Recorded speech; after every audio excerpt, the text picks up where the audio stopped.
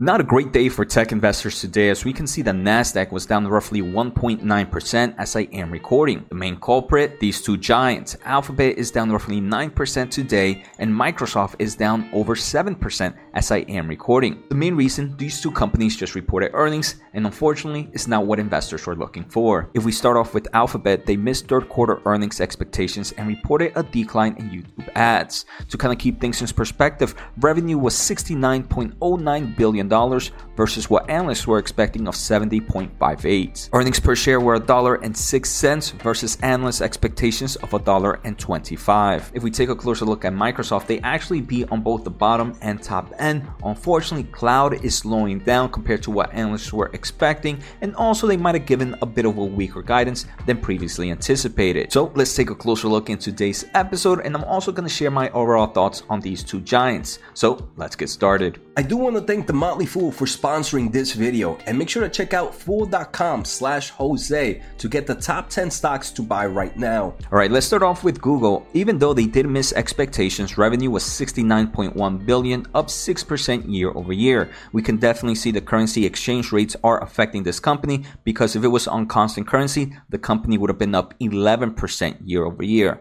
Unfortunately, margins are also taking quite a hit. We can see the same time last year, margins were 32% when we take a closer look at operating margins versus 25% right now. Here we can see that there is a decline in two main segments. First, YouTube ads. Same time last year was $7.2 billion.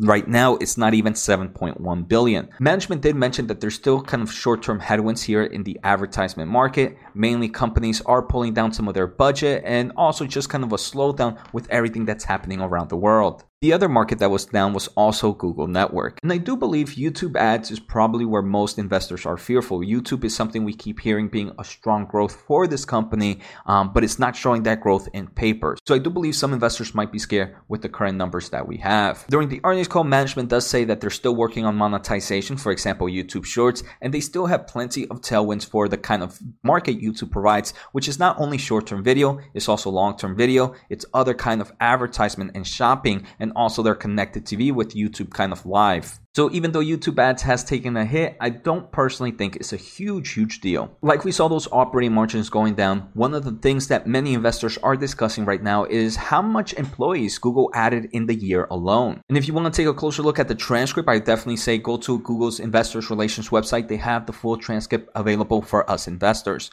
But we can see from this Morgan Stanley analyst, they mentioned that Google has added about 51,000 new people to the company since the start of last year. And this is pretty opposite of what kind of management is saying. They mentioned over the past quarter, they made several shifts away from lower priority efforts to fuel higher growth priorities. So some people might be saying, hey, how are you kind of prioritizing high growth but still focusing on hiring so many people at once? And they mentioned that their quarter 4 headcount addition will be significantly lower than quarter 3, and 2023 will even be even slower with the way the current market is going. But still, 50,000 plus people is insane, and I can definitely see why certain investors might be upset. So to be my overall thoughts, I'm still very bullish in YouTube and Google and just Alphabet in general. They are focusing a little bit more in hardware right now. They did release, for example, the new phones, the new watch, and are focusing more in the mobile market than previously. I think that's a very bullish case as the world continues to go mobile. They're still focusing very heavily in cloud. We can see Google Cloud has grown a nice amount. Same time last year was roughly $5 billion. Now it's roughly $6.9 billion. Another thing I do want to mention is Google Cloud, even though it's still losing, the overall losses this quarter, even though they grew dramatically in revenue, losses barely grew. So I think it's showing us that Google Cloud has kind of hit that peak of losses to some extent. And now as more revenues is coming in, we're most likely going to see those operating loss decrease a bit and hopefully in the future become a positive operating income for the company. So there are numerous reasons to be bullish on Google, on Alphabet. I've actually done a video before. Make sure to check it out. And also, if you're enjoying the episode so far, make sure to hit the thumbs up as it does help me grow my overall audience. If you want to support a little bit more, make sure to subscribe using my link at fool.com/Jose. So now if we take a closer look at Microsoft, at the moment it's down roughly 7%. And we can see Azure's revenue grew 35% in the quarter, but unfortunately, analysts were expecting a growth rate of 36.4. I mean, to me, Microsoft is looking better and better. Again, in the short term, we might continue to see numerous volatility or headwinds for this market, but I do think in the long terms, Microsoft is going to be a great investment. I mean, we can see revenue was $50.1 billion, up 11% year over year. If it was for constant currency, it would be up 16%. Unfortunately, net income has taken a hit, down 14% right now, or down 8% in constant currency, but we can see net income is still $17.6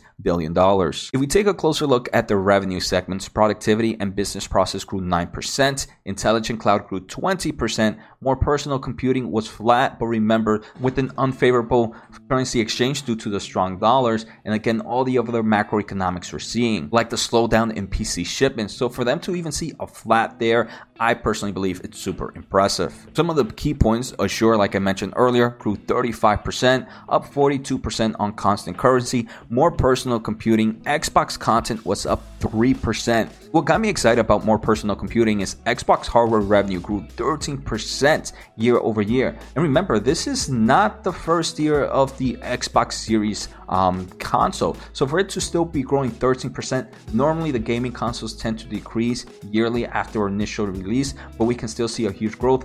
Obviously, that market last year when it was originally released saw a bit of a stalemate because of production and the overall chip shortage, but still to be seeing strong demand for the products, I think is super impressive. They're still seeing growth in Xbox Game Pass subscription, which is their clouding, their Netflix for gaming, which I believe is doing super well. So to be seeing Alphabet and Microsoft down so much right now on tech companies that I believe will continue to fuel the future in growth, especially in the clouding market. We see Google with its advertisement and the YouTube side. We also see Microsoft outside of the clouding with also its gaming and its kind of enterprise solutions. And for me as an investor that still dollar cost averages on a weekly basis, I do believe these are gifts for the long term of things. At the same time, we all know the market can continue to be crazy, so always only invest what you are comfortable with and whatever lets you sleep at night. So take care, have a good day, and see you next time.